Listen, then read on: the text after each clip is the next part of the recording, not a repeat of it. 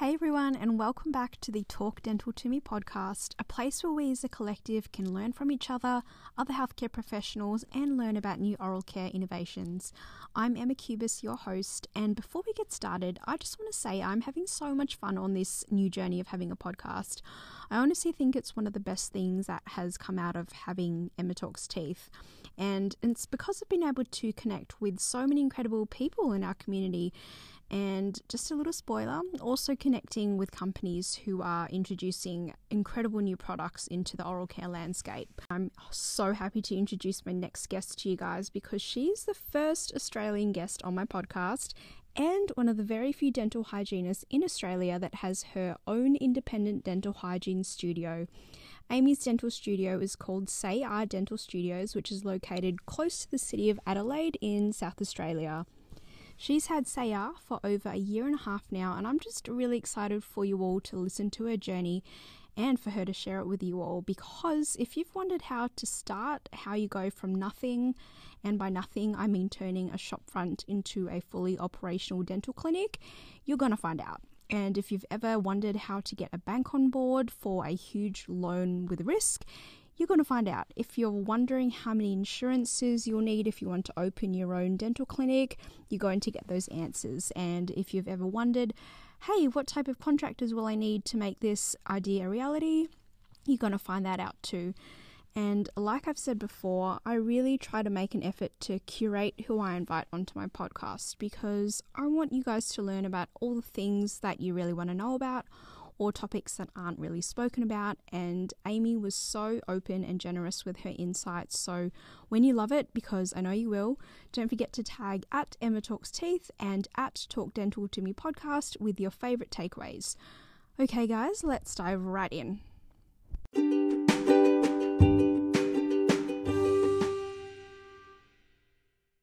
Hi Amy. Hey Emma.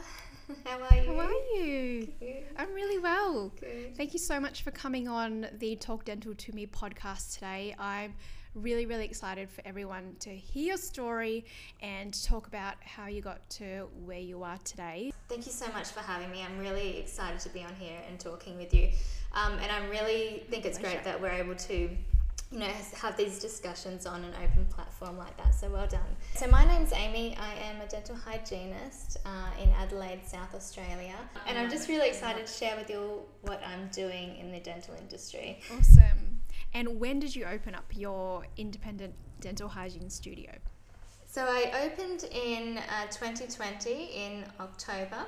It was a very hard time, I guess, the start of the pandemic in like 2019 and 2020. So it's definitely what some people would consider a terrible time to start a startup business. Just as, dental practices were shutting down because of the pandemic, I was starting up.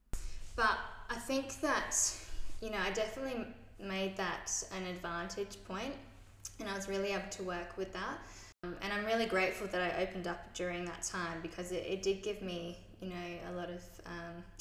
a lot of breathing room and space, and it was just a nice ease into owning my own business. So I've been open for about a year and a half. Great. Yeah, a year and a half now. It's been That's wonderful. fantastic. And so just for our audience, I just want to preface quickly for those of you who may be listening overseas or not entirely sure of what our situation is in Australia at the moment. So oral health therapists and dental hygienists in Australia, we're now recognised as independent practitioners as of July 2020, and as of July 2022, so this July, we can apply for provider numbers and provide treatment under the Child Dental Benefits Scheme, or the CDBS, which is a Medicare scheme. So it's quite similar to Medicaid in the US. So it's a massive stepping stone for us as clinicians. It's a fantastic way to, broaden our scope of practice and increase dental treatment for rural, remote communities, people who want to source out other options other than seeing a conventional dentist. So it's opened up a lot of pathways for us. And as a result, a lot of these recent changes, we've seen quite a lot of oral health therapists and dental hygienists go out on their own. Some have started with teeth whitening. I've definitely seen a lot of mobile teeth whitening studios pop up. I for one started one back in 2020, but I found it quite difficult to really gain traction because we spent a lot of time in lockdown here in Melbourne, so it never really took off. And I started my Emma Talks Teeth page, and that sort of grew just much more than I thought. So I still do teeth whitening, but it's just more of a, oh hey, my friend's getting married, can she see you? I don't really openly advocate it anymore because it's a lot of work. So props to you, Amy. I think it's incredible, and you're one of the pioneers right now. That in itself is amazing because a lot of people listening overseas could not even fathom the thought of doing this. Like I speak to hygienists in America, and a lot of them can't even diagnose periodontal disease. So the fact that you are here and have your own practice, it's amazing. So is there anything specific that prompted the decision to start your own clinic, or is it something that you've always wanted to do, or has there been a light bulb moment at some point in your career? Like, what was it? Yeah, look, I've always wanted to own my own clinic. About 15 years ago, it was something that I talked to the dentist about that I worked for, and he would talk to me, like he'd let me know different pathways on what to do and in owning a business, and it really sort of sparked my curiosity with that. And so I was a dental assistant for quite a while, and then I became a dental hygienist. And it was only really when I was working in an environment as a hygienist that was incredibly stressful, and just a really unhappy environment. I just felt like there's definitely more to this and more that I can give patients.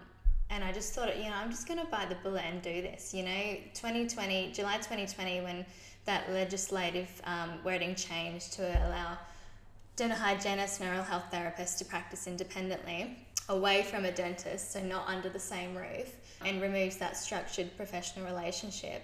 I just thought, let's just do it. Let's just jump in and do it. And honestly, Emma, I had absolutely no idea what I was doing. Not a clue.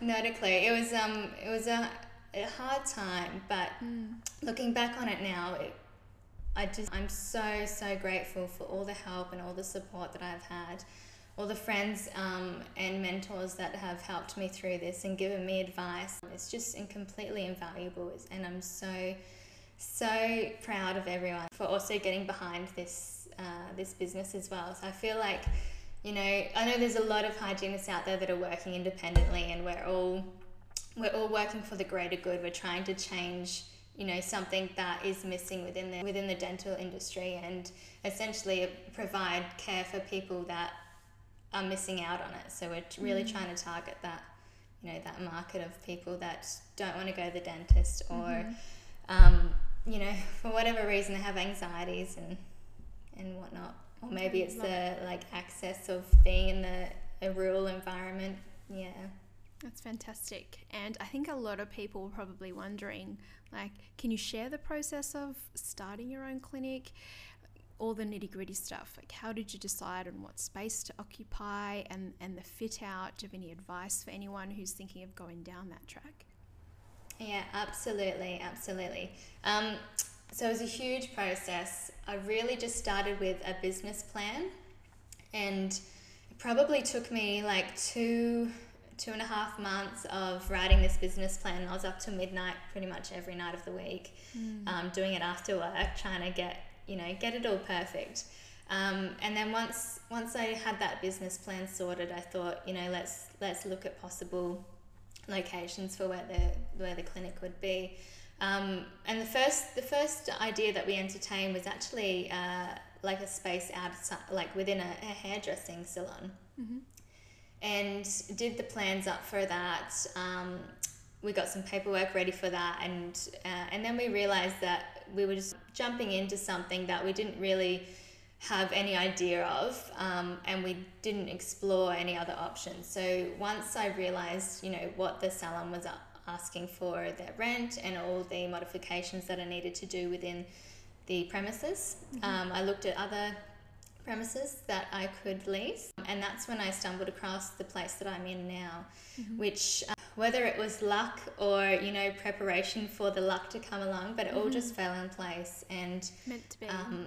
yeah, it just meant to be. And so essentially, like, I had to change the use of the premises first, medical and consulting, because in Australia, a commercial rental space is like a retail space, or, you know, a food space, or a medical space.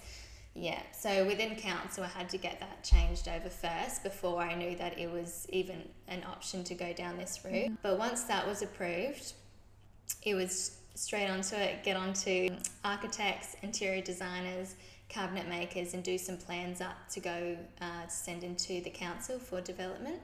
And so essentially I didn't sign the lease until I got those planning approved by the council.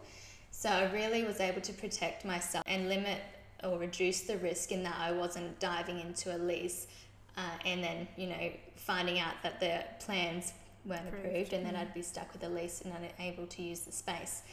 So yeah, I was really lucky that it all just fell into place. And how long did that whole process take? So applying to council to getting your lease, how long did that take? Yeah, it was probably a good 2.5, 3 months from planning with the architects and all the tradesmen and all the equipment installers, to putting it into councils and going back and changing plans and waiting for approval. That was the hardest nail-biting time, just sitting there waiting, knowing that I've got the real estate agent on my back about trying to get into this lease. Yes, hurry up, everyone.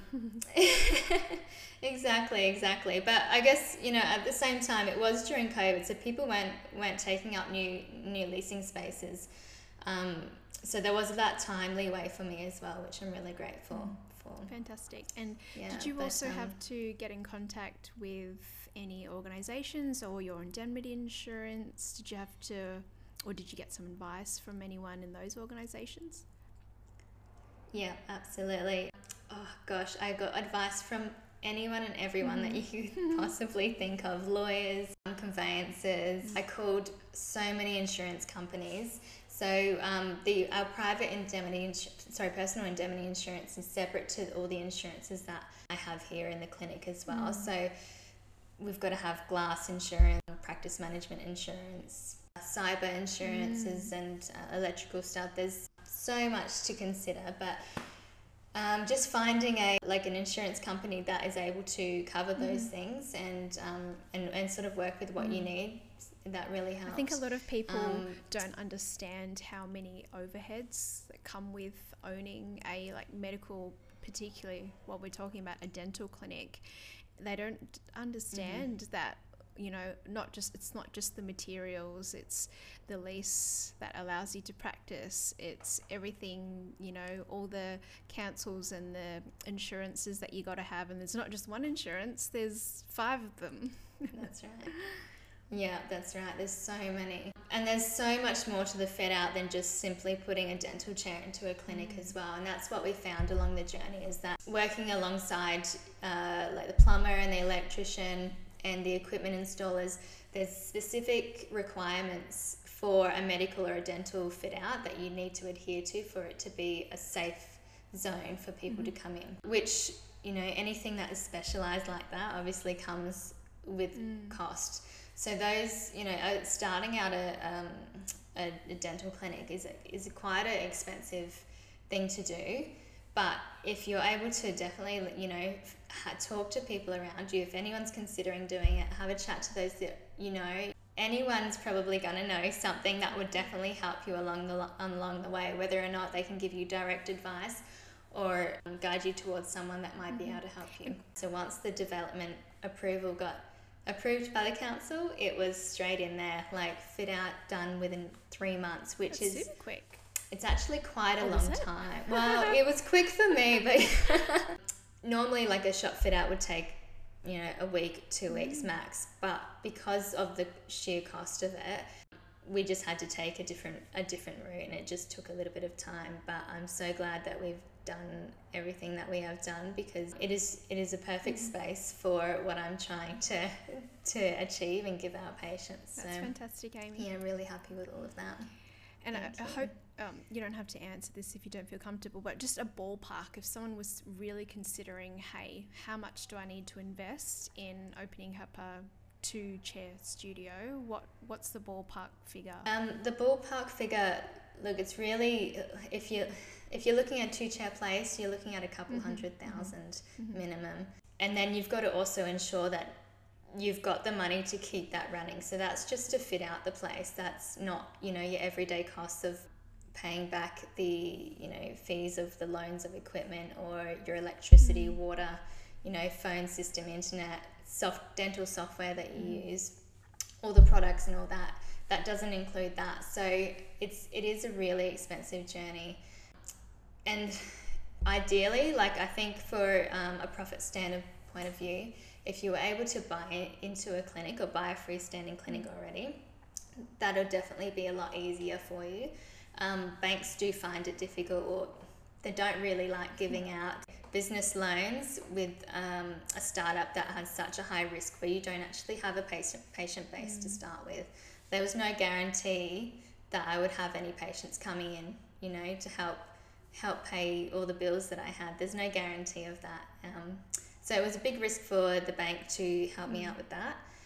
But again, planning, the fact that I did this business plan and I put my heart and soul into it for months, I think that really helped get me out on the other end in a positive way.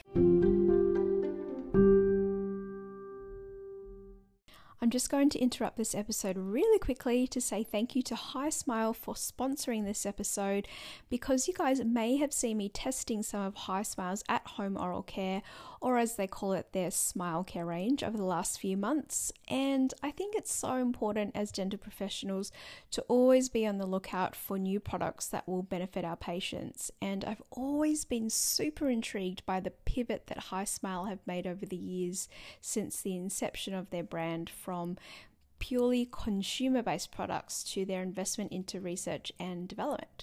And as you may have seen, they've also introduced new products into the oral care space that are truly innovative, and most recently they've also launched into the dental professional space. And guys, they are working really hard on some really exciting products that are yet to be launched, with Professor Laurie Walsh as a clinical advisor. He's helping them shape their next product iterations. And if you guys haven't heard of Prof. Laurie Walsh, you have been living under a rock in the Australian dental world, because he's a legend in our profession, and he's especially known for his expertise in the category of teeth whitening. And as the newest member of Team Hi Smile, I'm really excited to be lifting the hood on their new and improved whitening range, as well as some of their recent focuses in the in-clinic space, including Enamel Pro that contains nanohydroxyapatite, which you guys know I love, as well as including hyaluronic acid in oral care, which I think is incredible because I use hyaluronic serum on my face every day. So it really makes sense to me, after everything we know about hyaluronic and its benefits, that it's now being included in oral care. So thank you to Hi Smile for helping me spread the word on my podcast about some really cool future new products, and I'm really excited to take you guys on this new journey with me.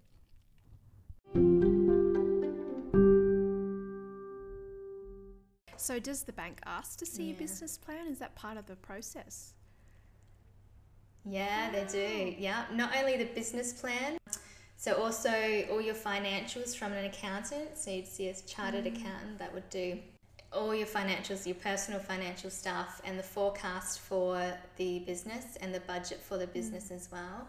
So again, that's another expense that will cost thousands for you to go and get this stuff done. And that's all before you even try and get a loan submission. So having that all prepared, if you can get that all done in advance and sort of take your time with that and get it right, that will give you the best chance at securing a business loan with the bank. But again, it's risky. There was absolutely no guarantee that the forecast that my accountant and I put out would actually be profitable and would reach those targets. So, and unfortunately, we haven't reached those targets, and I'm sure many businesses or many new startups out there haven't actually reached those forecast targets when they start up. But, you know, that's not to say it doesn't work. You just got to keep moving forward. You just got to keep working at it and changing and growing. And, you know, it's a journey in itself. It's not a destination. I love that. I love that mindset you've got as well, Amy. That's the mindset that's going to help you succeed and to attract those patients and to keep those patients long term. So you've got the right mindset. So that's really, really important. I wanted to ask, do you have a relationship with a dentist? Do you have a specific dentist that you refer to, or how do you work that out for patients? Or do you just ask them, where do you live? Go find someone near you, or? Yeah, no, absolutely. So one of the rooms that I have, I actually lease out to an orthodontist. So we have a really great working relationship. But essentially everyone that comes in here, if they don't already have a general dentist that they see for routine checkups, what I do is I work with them. We'll find a dentist that actually suits their needs and their clinical needs as well. And I really didn't want to put everyone all into the same basket, because I feel like everyone's dental needs are so different. You know, some people like just get in there, get out, no chit chat. Some people do like to have all the comforts that can come along with a dental treatment, like Netflix and soft music and nice and quiet and tranquil. So I really just like to work with everyone and see what they're feeling, what their needs are, and then refer on as required. But everyone that does come in, they definitely get referred to a dentist for routine checks, and then that dentist refers back for their hygiene services. And how do you market for new patients? Is it mainly word of mouth? Is it Instagram? Do you post in your local paper? Where do most of your patients come from? Definitely word of mouth. Like 85% of my patients are word of mouth, which is absolutely wonderful. And it's exactly what I was aiming for. Word of mouth is the best type of marketing. And I guess once you get that patient come in, it is a slow progression. But once patients come in and they spread the word, you know, it just keeps growing and growing like that. So I'm really lucky that word of mouth is really effective for me. But marketing in its own has been a little bit of a stumbling block for us. So I guess a lot of money gets put into marketing in a lot of industries. It's a big industry, but you got to know where to put that money. You know, what's going to be effective, what's going to bring you returns, and like when I first started up, I had absolutely no idea, but I would be putting money into certain marketing programs, and it wasn't giving me the return that I required. So I really sort of went away from that area and started working on the social media presence. And essentially, I just wanted to make it relatable for people so they could actually, you know, feel the brand, feel the vibe, and already know what they will be walking into when they come into the clinic. They can see that just from being like looking on your phone or the computer. But as Brittany from Brush with Brit touched on not long ago with you, we as healthcare professionals, we're looked upon, you know, to be speaking the truth and to give honest information to people. And this is a really, really important topic, because specifically, you know, whitening businesses out there that are not dental hygiene owned or affiliated with a dental clinician, they are not, they don't need to abide by the same regulations as a healthcare practitioner does here in Australia. So there's lots of sort of red tape around what we can and can't say or do or show on social media, which is absolutely fantastic, because it gives, you know, it gives trust to people that we actually are spreading information that is accurate.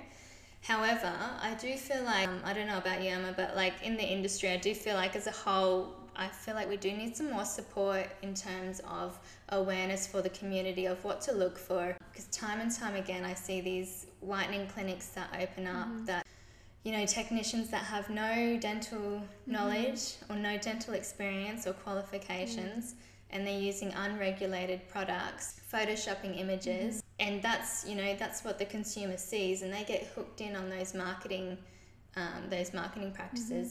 The patient loses out, you know. Exactly, and that's a really important that word you said earlier, it's unregulated. So just because it's legal doesn't mean it's ethical.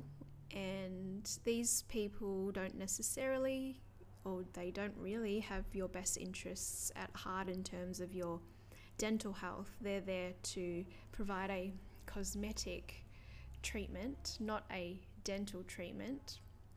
And they're not going to be held accountable if your gums get burnt, or you've got a really big cavity and you get extreme sensitivity from it and end up at the dentist. And it's us dental professionals at the end of the day who have to deal with the consequences. And there are a lot of other things that we see in clinic that I won't go on about, because we all have experienced it in the past. But that was the key word there. It's unregulated. Yeah. That's one of the biggest driving forces for me starting my online presence, was saying, hey, look out for these. And every time I upload a reel or something about it, or a TikTok, people still comment on it, and people still out there don't understand that what's coming up on the Instagram feed isn't real.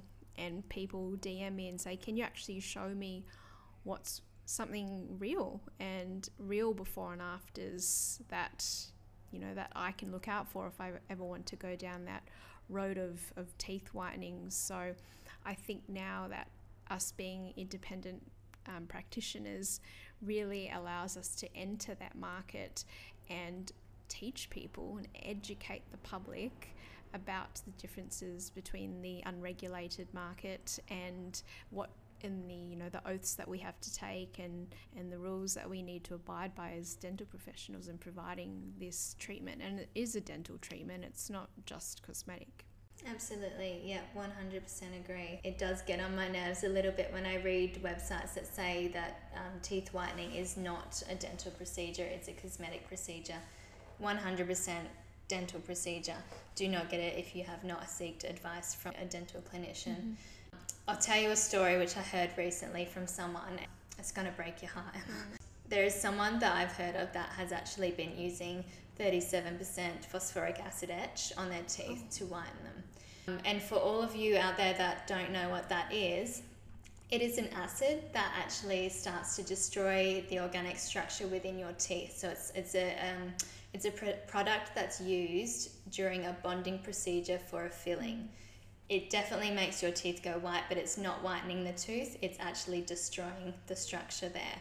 It's a very dangerous ingredient to use, and irreversible as well, and causes incredible damage and sensitivity. And when I heard that, I was just absolutely gobsmacked.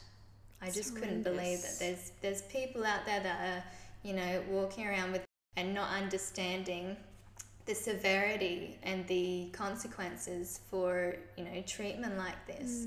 It's incredibly heartbreaking. And I think, like, looking back on the people that are providing this sort of treatment, they aren't registered, they're not held accountable for a treatment, for adverse reactions or any kind of treatment that they do, because they're not a registered practitioner. So there's so much more to it than just the words whitening teeth. There's so much more to all the ingredients that are used, to the actual procedure itself and the clinical knowledge that the clinician has. Absolutely. Yeah, it honestly still baffles me that it's like that way in Australia, but it's a huge market, right? The teeth whitening market makes billions of dollars, and there's still a lot of work to be done. But in some places like the United Kingdom, it's illegal for someone who's not a dental professional to provide teeth whitening. I just want everyone listening to let that sink in. It is illegal in the UK. So yeah, we definitely have a lot of work to do, but one reel at a time, one patient at a time, Amy, right? That's right. And I guess, just spreading awareness, and it's all about transparency and honesty, and continuous education to the community as well, and to your patients, to let them know that there's a reason people study for this. It's because it matters, and your health and your body matters. Absolutely. Yeah, it's a very sensitive topic. I could go on for hours. Yeah, me too. On Don't that worry. Don't worry about it. It's important to touch base on it and bring it to the surface again and remind people, any one of the general public listening, like a big PSA. And going back to your clinic, another maybe controversial question. Have you had any negative experiences from other dental practices or dentists in the area? You know, this new up and coming dental hygiene studio, pushing the boundaries, providing an alternative form of care for people. Have you received anything negative? Yeah, look, I have had a couple of isolated incidents, which I won't focus too much because on the whole, there's been so many dentists and practitioners that have been so welcoming, providing advice and so supportive of what I'm doing great. And can see the greater good in it. So I am really, that really does warm me that people are noticing that. But there have been a couple of incidences that I wouldn't say it's tarnished the business, but it's definitely a hurtful thing personally, because I'm very aware of trying to make sure that we look after the patient together as a whole. That patient receives the right care wherever it may be. But yeah, there was an incident recently where one of the patients that I had referred out to for a regular checkup and x-rays and treatment as required with the dentist, that dentist told them that they would continue on their hygiene care and to no longer see me because it wasn't required. Wow. So that was disheartening. But at the end of the day, it's the patient's choice on what they want to do. And I think we have a responsibility as healthcare workers to look after that patient and guide them to their best option. And if that happens to be, they stay with that dentist or the specialist or whoever it may be, then that's the option that we'd go with, and we'd make that decision together. Do you work every day? And, I have everyone... no. So, no, I work... my clinic's open Thursday, Friday, Saturday, and then also Sundays by appointment. So I don't go in on Sunday unless someone books in. But I do work Tuesdays for someone else just to help with the cash flow of the business as well, and also my personal expenses and whatnot. Working in my clinic, it's just me here. I don't have receptionists, I don't have any assistants around. There's no one to chit chat to besides the patient. So I really do miss that, that feeling of being within a team and talking. And that's why I really love working on Tuesday for someone else, because it gives me that opportunity to still feel like I'm more than just a clinician. It'd be nice as well. To have that mix, and a lot of dentists do the same as well when they envision working for themselves and having their own clinic. Between two practices, when they first start out, they will do a couple of days in their own practice while still doing 1 or 2 days elsewhere. So it'd be great to have that variety while you're still in your infancy, and as your practice grows, you'll hopefully be able to transition on to your own practice if you wanted full-time. Yeah, absolutely. And I think the beauty with how I've designed the clinic was really just for me. I knew that I wouldn't be able to afford staff for quite a period of time, so I've really designed the layout and all the online stuff, online booking system, the phone system, everything's designed so I can work independently. As little of a detail that is, it's actually been an absolute lifesaver that I'm still able to practice by myself in this clinic, that, if someone comes in, I can still see them at the same time. Like, if you have a look on any of the photos online, you'll be able to see some of that layout there that really highlights how I would work by myself. But one day I'd love to have some staff. I'm sure you will. That would be I'll really get great. to that point.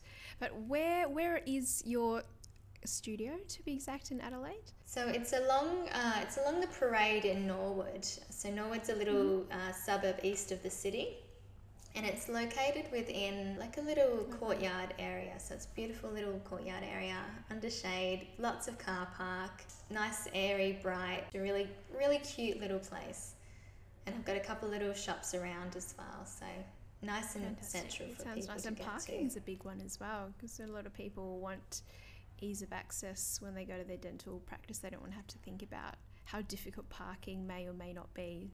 Yeah, absolutely. And I don't know about you, Emma, but I have worked in places that don't have car parking, and the patients, they do get upset with that. They're flustered when they come in because they've been driving around trying to find a car park. If anyone wants to contact you, have a look at your studio, or if they want to ask you any questions, how can they contact you? My handles for Facebook and Insta and TikTok, they're all sayr.dentalstudios. So definitely jump on and have a look at that. Thank you so much for coming on. I really appreciate your time, and I'm sure people who are listening to this are inspired by you and probably have a better place at thinking of where to start a clinic than you did. You've given everyone a big leg up if they're in that same boat as you were. If anyone's got any questions about opening a clinic or starting up, I may not know everything, but I can definitely help steer you away from things that might cost you too much money or other options that you could go with. So definitely get in touch. I'd be more than happy to help. Thank you so much, Amy. Have a good day. Wonderful. Bye. Thanks, Emma. You too. Bye.